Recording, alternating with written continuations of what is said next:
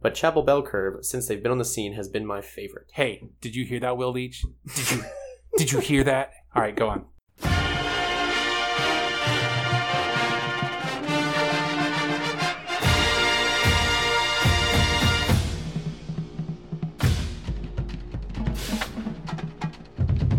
Welcome to Chapel Bell Curve, a stats-focused podcast about UGA football.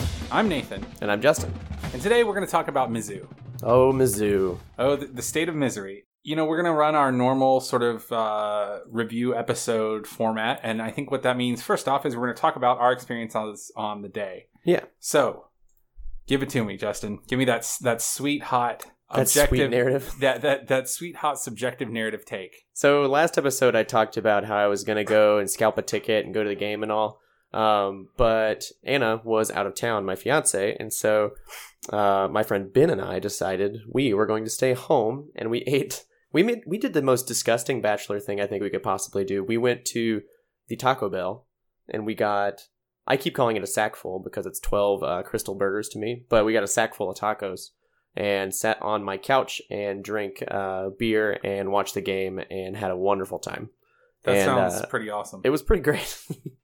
But it was still really awesome beside all that. Like everything, it was a fun game to watch. It was very exciting. It was the first time that I felt like we were getting, you and I, when I say we're getting kind of okay at this thing. We're kind of pretty good at reading the crystal ball, so to speak, because everything we felt like was going to happen. Like we hit the right notes on the preview podcast. Yeah, for sure. I don't mean to toot my own horn or pat myself in the back. I'm taking an hour-long victory lap. Absolutely. No, it was weird. It was weird watching all of the bad things we said were going to happen. Over and unders weren't necessarily correct, but they were pretty close. I got to actually look at those. I don't remember what mine were at this point, other than the sacks. I wanted to see some sacks. I had us at 42-17.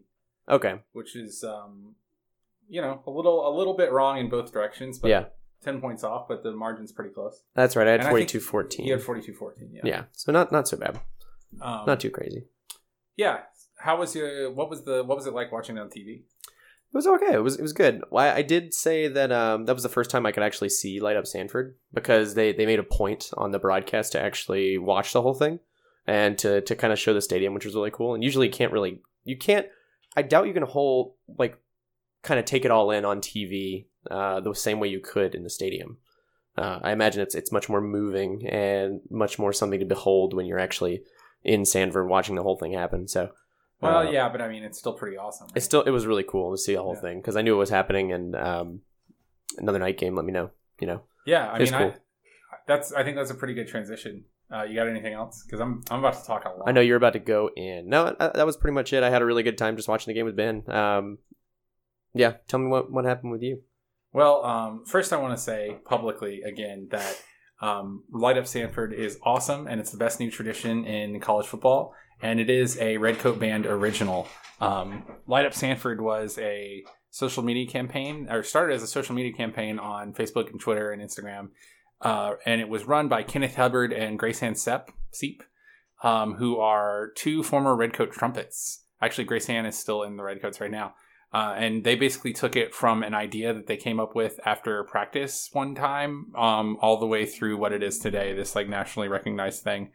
And that's actually a pretty good transition into what I want to talk about, because also a really cool thing happened to you. Yeah, a lot of really cool things happened to me. Yeah. We did the alumni band, and I talked about this a little bit in my initial impressions, but I work with the Redcoat Band Alumni Association, and just a great group of very, very supportive alumni who are very awesome and just incredibly generous and gracious with both their time and donations to the Redcoats, and they kind of keep the Redcoats afloat in a lot of ways. And so it was awesome to see a bunch of alumni back. We had a really good alumni practice. The alumni do a pregame show after about 2 hours of practice, which is really impressive. And we also had an engagement in the middle of that practice. That's really cool. Recent alumni who just recently graduated asked one of the other sousaphones, who is still currently an alumni, to marry him. And she said yes, and it was very sweet. That's very cool. And it was right. They were doing the pregame. They were practicing pregame, and they did a run through, and they were in the tunnel. Mm-hmm. And the current band always pretends they're the team and runs through the tunnel. And so he came out there in the middle of the tunnel sequence and knelt down right as they were about to run out. And everybody was playing Glory, and it was very emotional. That's perfect. Yeah, so that part was awesome. Then let's see. Oh yeah, so a very cool thing happened to me. I got to meet two people that I want to talk about who were both awesome. I met David Segru, who is also known as Gru online. He runs Dogs Online, the Twitter account and the website, and it's a very sort of venerable, one of the first big UGA blogs, and they're very cool. And he's a very cool guy, and kind of actually, I didn't know who he was. He singled me out and was like, "Hey, are you Nathan?" And I was like, "Yeah." And he was like, "Yeah, I'm Dogs Online." And I was like, "Oh, hey, what's up, man?" And he was a former Redcoat Trumpet, I think. And then I also got to meet Marion English. So I escort the Battle Hymn soloist up to the Battle Hymn site every day or every game for pregame, and that's sort of like I get them up there and I help them get the mic set up, and I just basically make sure they don't get harassed. And I got to escort up Marion English, who was the first ever Battle Hymn soloist. That's really cool. Yeah, he's really awesome. Last week was the 30th anniversary of the Battle Hymn solo, and he told me the story of like how they came up with it. And basically, we think of the Battle Hymn as this awesome, crazy, like venerable pregame tradition, but it was something that they came up with in the late 80s because they were trying to figure out like just something to play that sounded like Glory. And basically, when they were undergrads, these two guys just sat there in the School of Music one night and just sort of picked the whole thing out. And he looks to his buddy who is arranging it for him, Marion does, and he says like, "Hey, put a solo in there for me." As any trumpet says. Yeah, as any trumpet would. But the crazy thing is, like, that's his solo. Yeah. Like, specifically for him. That solo was written for him. And it's crazy because working with the Battle Hymn soloist is always awesome because it's like a lifelong dream of many of them. And, you know, usually their family's there, and usually there's a lot of people taking pictures, and everyone's very emotional, and it's always very awesome. But it was a real treat this time because it's just, when Marion English plays the Battle Hymn solo, it is just the best Battle Hymn solo. It is the canonical Battle Hymn solo. Mm-hmm. It is amazing. And I can't say enough about how nice and gracious he was to just talk to me for a minute and let me take a picture of him on Instagram. And yeah, I saw that. Kind of pimp him out to everywhere. And Facebook friend him. So that was a really cool experience. That was really cool. As for the game, my biggest thing in the game, and I don't know if you can comment to this, that kind of struck me was, even when they were kind of matching us blow for blow, I was never really worried. I was never super impressed. I was more disappointed by us, and I was never worried in the sense that I thought they were going to take it away from us. I always thought we were going to win. Yeah, I never felt like we weren't going to win. I just wanted to figure out how. Yeah, well, I mean, I thought when they tied it 21-21, I thought it's very likely that we'll get a stop. And I thought it was very much kind of like a Twitter thing, or a Twitter, what the crap am I saying? Very much like a tennis thing where I felt like if we broke serve on them, we were just going back and forth and back and forth. And I felt like if we ever broke serve and we got served back and got two serves in a row, basically, that we were going to be fine. Yeah. So, I mean, basically, as soon as Dom Sanders pulled in that touchdown, or pulled in that interception, even though we only got 3 points off of it, I kind of felt like... Totally gone. Yeah, well, I kind of felt like they were going to have a hard time coming back from us because they just weren't going to be able to stop us. Mm-hmm. And so I thought at that point I was like, well, it still might be close, but now I'm sure we're going to win because I don't see them getting a defensive stop, which they didn't all night. But yeah, I guess that's about it for subjective. You got anything else? I was actually going to bring up at the Taco Bell this weekend. Oh God. This is going to be the most wholesome version of any story that's ever started that way. Oh, absolutely. And I really hate to bring this up after everything that you just shared that was so beautiful and perfect and elegant. But there's this new thing at Taco Bell. This is completely unrelated to anything we do. This new thing at Taco Bell called the Naked Egg Burrito. It's a breakfast burrito. Oh, I saw that it was a taco, but I didn't know it's a taco. I think they call it a taco still. It's a breakfast taco. Okay. Its shell is an egg. And they've loaded up with like potatoes and cheese and whatever else you want in it. And they've been talking about how like innovative and crazy this thing is and how neat it is. And like, man, we're really thinking out of the box. That's the whole Taco Bell thing. But Nathan, it's just an omelet. That really? Taco is an omelet. It's just an omelet turned up like a taco. You're just eating your omelet with your hands. Really? Yes. I know, that never occurred to me.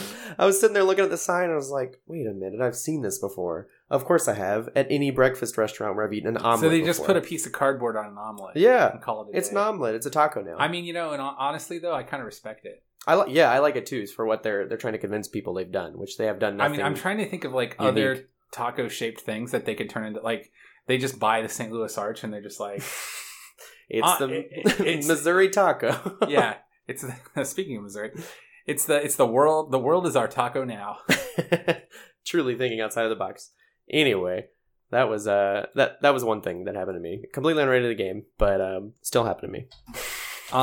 So let's talk about some stats. Let's get really into the whole nitty gritty. Let's get into the stats of it. So I'm gonna run down a bunch of. I'm gonna just pull up the advanced stats screenshot here, and I've got a couple of these tagged that I do want to talk about. But I'm just gonna run down some stats. And you tell me how you tell me any you see that are interesting to you. Yep. Okay, so let's see.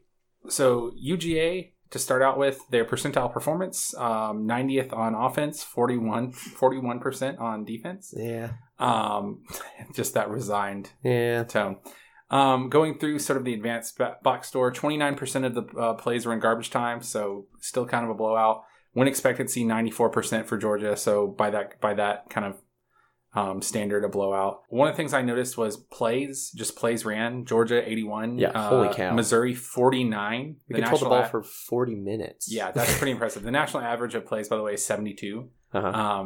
So we were right above the average, and they just didn't get any. Yards 287 for them, 654 for us. 4 scoring opportunities for them, 11 scoring opportunities for us, which is staggering. Couple other things. Success rate by quarter. Missouri's success rate by quarter going through 36%, 20%, 29%, 64%. Georgia's success rate by quarter 45%, 52%, 44%, 38%. For the game, that's 37% success rate for Missouri and 45% for Georgia. Success rate is basically based on 50% of the yards left to gain. So it's easier to get success rate on second and short, etc.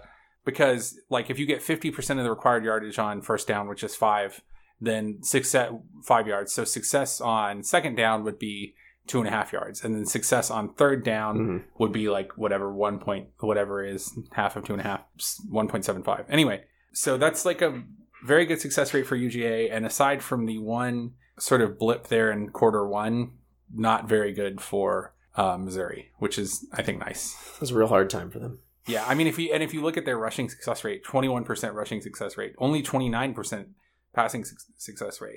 If you look across the whole thing, they were most successful on passing downs, or at passing, basically, at 29%, which is still well under the average. Surprise. Yeah, but that's still well under the average of 40%. 40%, yeah. Yeah.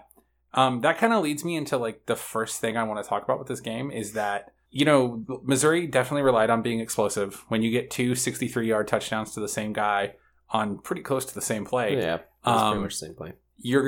And other than that, you only have what? So that was 126 of their 287 yards. Yep. So that was almost half of their yards on the day. In the past, we've always said that Georgia was better at they were better at controlling, they were better at being efficient as a defense than they were at being explosive and controlling explosive plays, which, I mean, that stands up. It's funny, though, after this, if you look at their S&P ranks or whatever for explosiveness and efficiency, they're still super high. Yeah. So, like, efficiency still ranked 4th. Explosiveness has plummeted all the way down to 13. A low 13. Yeah. That's kind of why I'm not super concerned, because for just in the most holistic sense, if we just ignore any like specific analysis of what's going on in this specific game and in terms of the matchups and blown coverages, etc., just from a numerical standpoint, any team that's gonna win on explosiveness is gonna have to be slightly more consistent at being explosive than they were. Right, they hit 3 deep shots, and that's 21 points. If they just don't hit one of those, this is a very different game. It wasn't a particularly close game to begin with, but if they don't hit one of those, the whole tenor of the game is very different. That I guess my overall message is that there's some things to be concerned about, but I don't think anyone should panic here. Yeah, there's definitely some tape now that shows how to beat us, but it's nothing that we didn't already predict. And if we're sitting in my office predicting these things, then you can definitely bet that there are coaches and players. If 2 dudes who have never coached and I haven't played since 8th grade can figure out that you can beat, or you should try to beat UGA deep because that's the only place that you can beat them, then other coaches are going to figure that out. Yeah, and Missouri did it, and that's totally fine. I mean, but they weren't efficient, no. And I guess what I would say is, when you think about their explosive, like they had 3 explosive plays out of what? How many plays did they run? 40 something? 49? Yeah. So that's not actually a very high percentage. And it's not like they weren't going for explosive plays other than that. There was some kind of befuddling play calling, but still. It wasn't consistent enough to where you can't call what it was lucky. It was definitely intentional what they did. And the plays called were definitely intentional, but... Yeah, but they just couldn't do it enough. They couldn't do it enough. A couple of other stats I want to point out that I really liked were opportunity rate, 29%. Only 29% of their carries went for more than 5 yards. Highlight yards per opportunity, 2.26 yards, which meant that like when they got an explosive yard or an explosive play, it went for about 7.5 yards on the ground, which is really nice. Anything else you're seeing on the Missouri side? I was kind of trying to do the math real quick in my head, just talking about, we were talking about momentum, and if they had more plays won, they would have had more chances for explosiveness.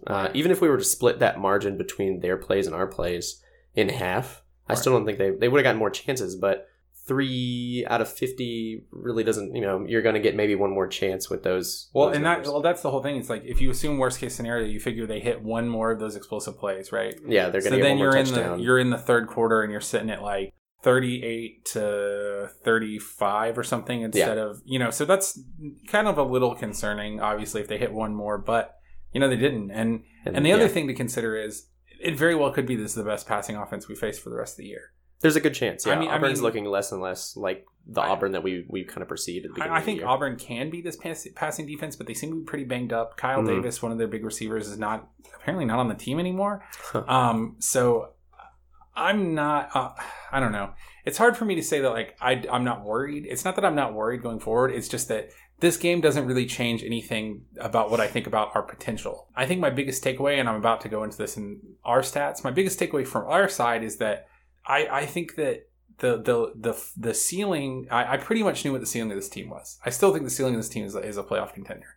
But now I think that the acceptable floor is much higher, because this is the kind of game where Georgia teams in the past, and actually just a lot of teams nationally, have lost this kind of game. Yeah. Which we saw this weekend. And so I was very impressed at the fact that Georgia was very calm and they just adjusted well. And that brings me to the first stat I want to point out. If you look at S&P Plus by quarter, so first quarter, 17th ranked off S&P Plus offensively, first ranked defensively. This is for the whole year. Yeah. Okay. Third quarter, 27th ranked offensively, second defensively. So what that tells me is that we are game planning very well, and we are adjusting after halftime very well as well. It definitely shows. We have yet to give up a touchdown in the third quarter, I think.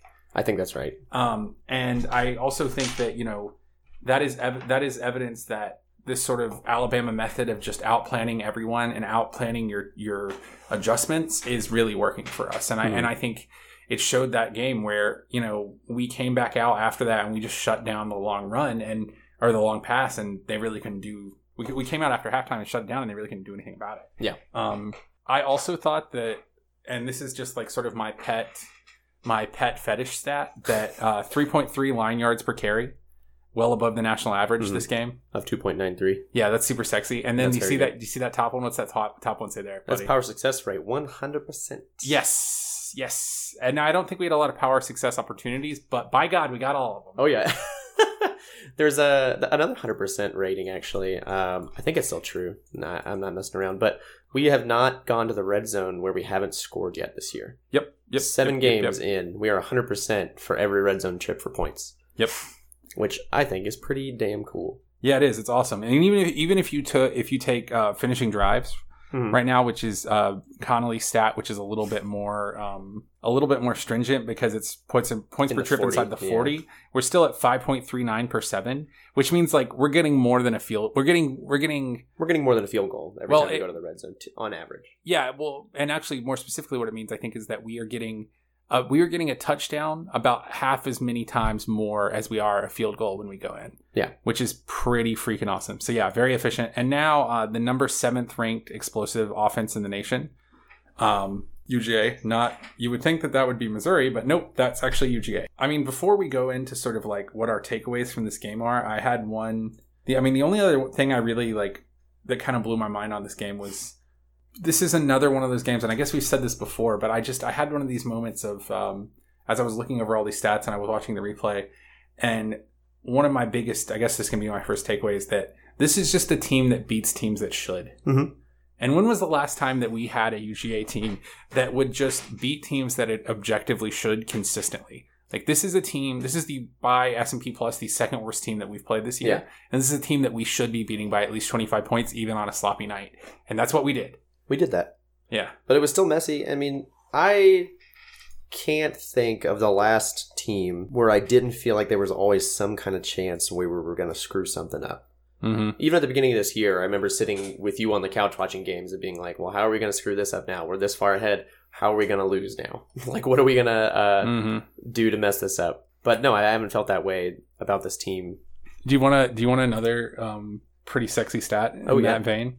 So if we look at win probabilities for the rest of the year, 68% chance of finishing 11-1 or better by the S&P Plus model. And if you drop that down to 10-2, it gets you up to 93%. I'm into that. That is sexy. That's real sexy. I feel like every time I look at these stats, I'm like, in Ocean's 11 when the old guy is looking at all the money in the vault and he's like, that's the sexiest thing I've ever seen in my life. In some ways, it was a little bit less boring than it should have been, but this was kind of a boring game. But there are a couple of strategic notes that I want to point out, specifically about the long touchdowns. So what did you think watching those three big touchdowns? Because you got to watch it on TV and I did not. What was your takeaway from those three? The Missouri touchdowns? Yeah, the 3 Missouri touchdowns, the 3 long pass plays. It just kind of showed, it just kind of stunk. Like, our corners are small is the biggest thing. They're short. It sucks to see your guy get burnt that hard because there was plenty of separation and it was just an easy toss down the field for Drew Lock. Yep. And there was no question the moment it left his hands both times, back to back even, that was going to be a touchdown. Yeah. So, that did suck. That's probably the most anxious I've been all year in those moments. When they got to 21-21. Yeah. Yeah, I mean, I agree, and it was a blown coverage, and I do think the only thing I would take away not different, but the only thing I would add to that is that looking back and trying to get all 22s, which I got all 22s of one of them, and then looking at the other two when they showed the replay, it did look like that those were blown schematic coverages as opposed to being like physical. It wasn't breakdowns. necessarily a mismatch. It was that we were playing them under when we should have been playing on the top. Yeah, and I don't. I'm not quite sure what this was, but I'm fairly certain that it was either a breakdown they were either in pattern match or they were in true zone. And I think actually on the first touchdown play they were in pattern match because what it looked like was, on the first touchdown play, Aaron Davis thought he was handing the wide receiver off to J.R. Reed. Mm-hmm. And the reason I think that is because he actually hitched at about 20 yards down the field. And he looked as though he were playing an under zone to try to catch there was a tight end running down the seam. And then the wide receiver that Aaron Davis had was running like a post or a flag. Uh-huh. And it looked to me like that the Aaron Davis had cut under because he thought he was supposed to take the deep in cut out from under the seam tight end. Mm-hmm. So, and then at the same time, J.R. Reed also tried to take that route, and so the guy just ended up running by them. And it's one of those things where the speed of like what was happening was such that they were one step off, and then that turned into 6 steps real fast. Yeah. So, I mean, I'm not super worried about it because we did adapt. We adapted even the second time through. Didn't work. Yeah, we went into 2 high safety after that. We were in single high safety, and after the second one.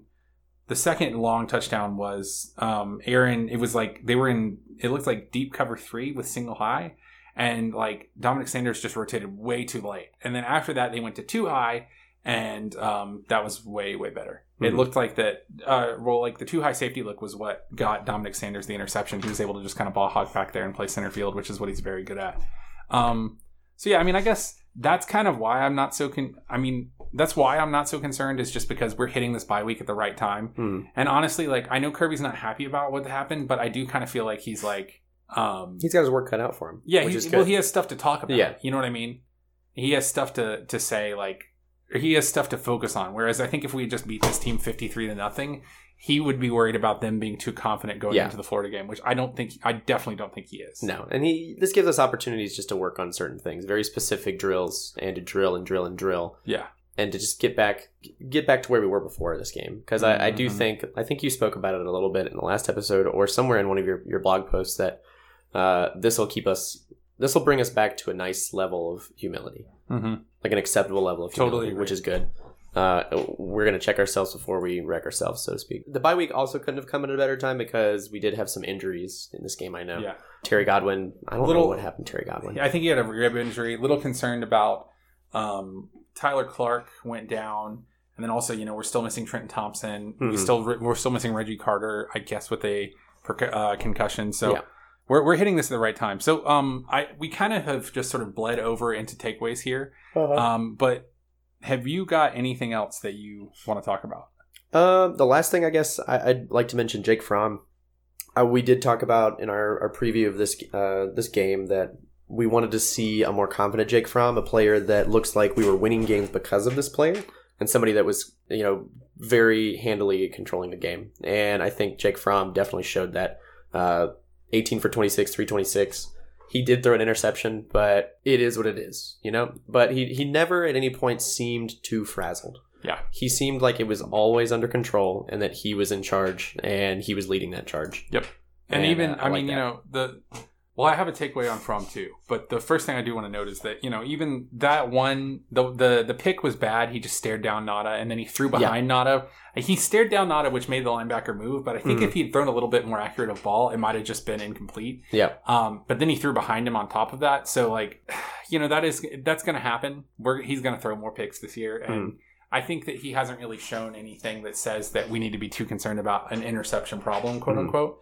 My biggest takeaway from him is I've been very quick to pump the brakes on the Jake Fromm hype, but this is just his team. Yeah. Man. I think that he's definitely the one. He's the quarterback now, and that's definitely how it feels. We've been talking about it this whole time, and we love Jacob Eason, which we've talked about plenty. Yes. But we also like Jake Fromm, and I think that he's the piece that needs to fit in this puzzle right now. Yeah. Also, I did not see that interception because I sat down and started watching the game after the interception, so that would be why that's not part of my stuff. You didn't see the bad stuff at all. Yeah, I didn't see any of the bad stuff. My last takeaway is that, I kind of have two, but they kind of fall into the same thing, which is that UGA is now a playoff contender. Oh yeah, and I don't think I can. I try to soft pedal that as much as I can, and I try to just downplay expectations and try to be results oriented and take it game by game. But if we win next time, if especially once we beat Florida, I think we're gonna have to really acknowledge that we have a chance to get into the college football playoff.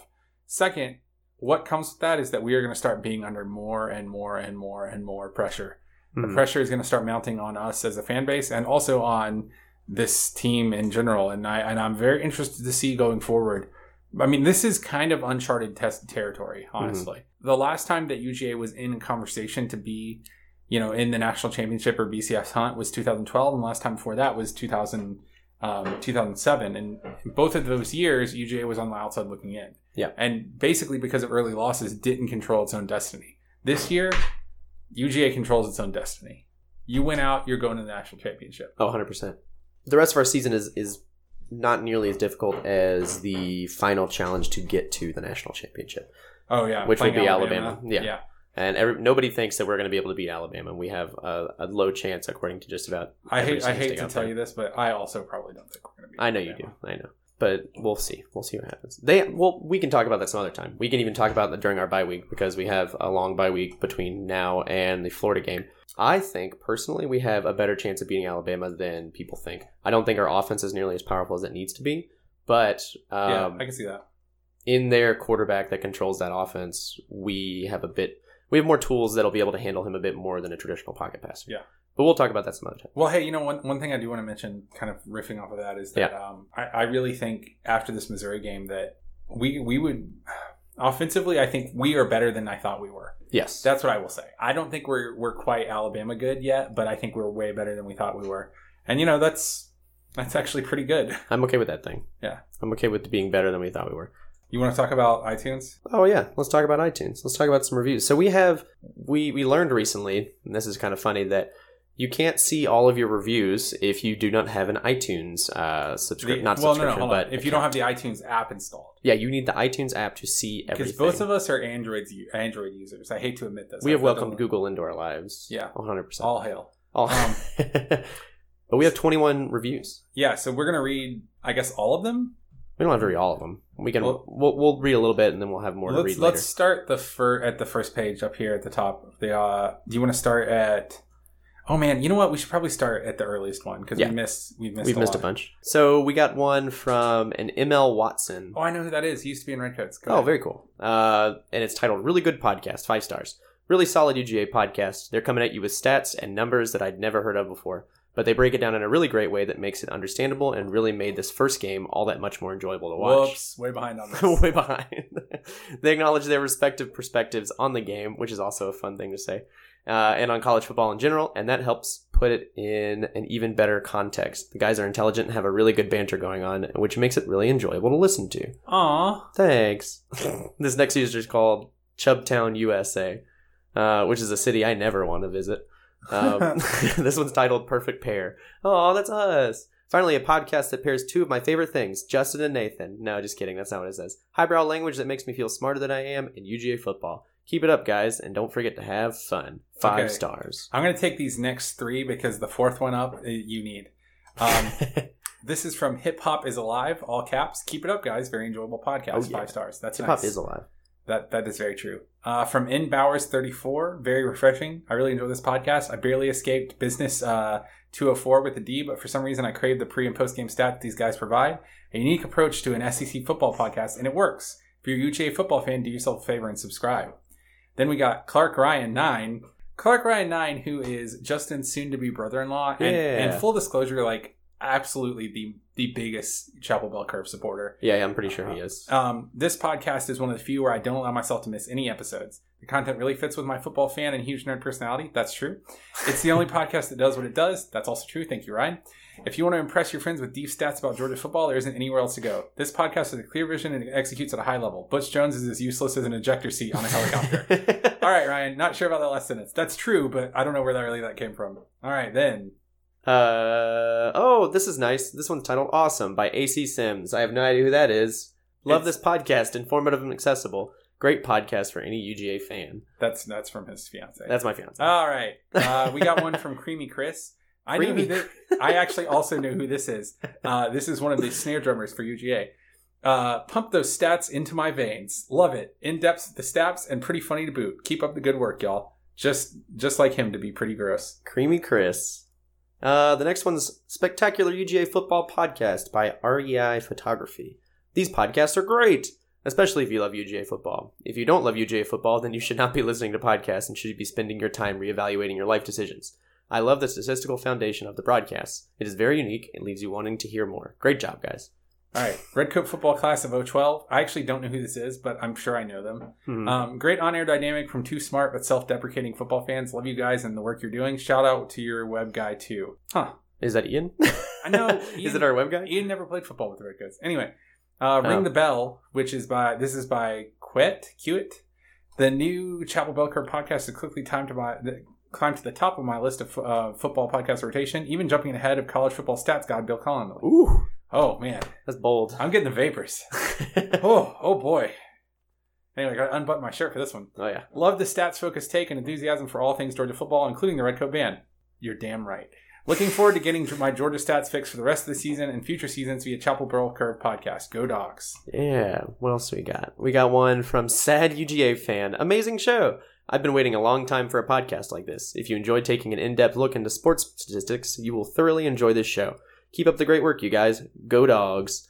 Oh, yeah. Hold on. What I was going to say is we're in the middle of Hate Fortnite where we're going to hate on Florida. So if you get on Anchor or on Twitter or on Instagram or probably on the 2 podcasts next week, you're going to hear a lot of hate. So the next one's titled CSI UGA Football Crime Scenes. I really like the comparison. This one's by Clint Rowland. At the behest of Kit, I gave it a listen. Like listening to 2 guys in lab coats go over the numbers and dissecting exactly what is going on. Makes me a smarter fan and I can impress all my friends at the bar. 7.5, I subscribe for life. Banshee. That one I don't get. I don't know, yeah. But I like it. Trotsky, 1918, the Grail Curve. All right, now we're getting reviews from historical figures, and I love that. Thank you, Trotsky, and I hope that your impending revolution goes well. You have chosen wisely. Wonderful weekend updates, stats, and speculation sprinkled with helpful hints of nerdery and grounded in a healthy dose of realism that keeps you coming back for more. I think you might be the realistic side of things typically sometimes. Yeah. Well, just a little bit. I don't know. We're so close. Let's get through these last 4. Yeah. I want to do the last one, so you do these next 2. Okay. Awesome podcast. A must for numbers people. This is from Duluth Dog. For numbers junkies, this is a place to be. Stats you've never thought of, comparisons to means, comparisons to our rivals, and infusing a touch of humor. This podcast quickly became a favorite. Great work. Keep it up. I'll keep sharing the name. Thank you, Duluth Dog. That's really nice. Yeah. Love this show by Blue Brody 7. I am fond of the UGA podcast, whether it's Dog Nation for recruiting, Waiting Since Last Saturday for a national perspective, or Dogcast for a homer take. But Chapel Bell Curve, since they've been on the scene, has been my favorite. Hey, did you hear that, Will Leach? Did you hear that? All right, go on. It's a really smart take by two guys who know what they're talking about, and I appreciate the deeper dive y'all take into UGA football. I follow Bill C's work pretty well, but to be honest, I'm not a big fan of PAPN, which is... It's, Podcast Ain't Played Nobody. That's right, okay. Bill I've never C's actually podcast. seen that acronym either. Yeah, it's really good. Okay. I've heard the podcast. However, the variations y'all introduce on that format and content, I'm a big fan of, and CBC might be my favorite UGA podcast at this point. Love your work and keep it up. Go Dogs. Okay, I'm going to read the last two. Good Stuff by Harrison R. Lanier. Sorry, Lanier. What am I saying? I live in Georgia. Harrison R. Lanier. Let's start it over. Good Stuff. 5 stars. Really enjoy this. Best UGA podcast I've heard. Good job. Good job writing that, Harrison, and bad job on me for reading comprehension by someone who has 2 English degrees. Finally, See the Numbers. This is my favorite one because this is just like a really solid simile by J.K. Rick. I feel like these guys are like Neo at the end of the Matrix. They look at all these numbers and visualize the upcoming game, which just makes me feel like way better about myself. Oh, yeah. The best part is they share this vision in a way someone with a deep math background without a deep math background can understand. Hey, hat tip, J.K. Rick, but we don't have deep math backgrounds. We don't know nothing about math. I started listening before the Miss State game, and I haven't missed an episode since. This must be how it feels for people that have to call a psychic before making big decisions. While they stay neutral while talking about the numbers, they let their fandom come through at other times. Love the insight on the Redcoats, the music they play. Please keep the episodes coming. We will. Nice. So yeah, that was October 11th. I think that was the last one. That was the last one. Yeah, we've got all of them. I'm sorry to send you guys through all that. Well, we got our deluge going now. Yeah, we want to honor you guys by also saying a little something about it. You, JC Rick, you also got more Redcoat insight today. Yeah. So I just want to say, before we get into the outro here, when we started this, I can't speak for Justin, but my vision for what this was going to be was not something that people actually listen to, and the growth that we've seen over the first this will be our 16th episode. Yeah, has been far above my wildest imaginings of what it could be, and I cannot thank everyone enough, and just I'm never going to do this for a living, but this is a very incredibly self-affirming experience for me, and I think for Justin as well. So absolutely. Thanks a lot, guys. Yeah, this has been the best podcast that I've had the pleasure of working on and producing. And so thank you guys for giving me a reason to want to produce it and edit it and put this out twice a week. So. And I'm really bad at math, so thank you for I like you guys in this podcast enough that I've been working on spreadsheets. And I don't know if I can really I don't know if I got anything else. That's the biggest compliment I can pay all of you. So thank you so much. And hey, if you have questions, you know what? We have a listener question we got to do real quick. Do we? Yeah, from the one from Brett. Okay. We got a listener question, and if you have questions, we'll read it on here, just like you. We're about to do for Brett. So, Brett Johnson, who is a mutual friend of both of ours, he said that he missed the CBC shared ML and he didn't have time to go back for it, but he has a question and a comment, which are below. All right, first, Creature Comfort question for Justin. Creature Comfort's question. I don't think it's too big of a stretch to say that people who've never been to Creature Comforts only know Tropicalia, which is delicious, but I'm guessing there's more to CC than just one trip to Pleasure Town. Well said. What else should the uninitiated know about the CC repertoire? Well, Brett Johnson, I will tell you all about it. So, Tropicalia is a wonderful and delicious IPA. Those of you that are of legal drinking age, you're more than welcome to come in, and I'd be happy to buy your first beer. Yep, just name drop. Just name drop. Standing offer. Yeah. But yeah, the other things going on at Creature Comforts. Right now, we're releasing on Friday, a beer from our innovation series, which is our very small batch brewery only series called The Silent World. It's a black lager. So it's nice and roasty, chocolatey, fantastic lager.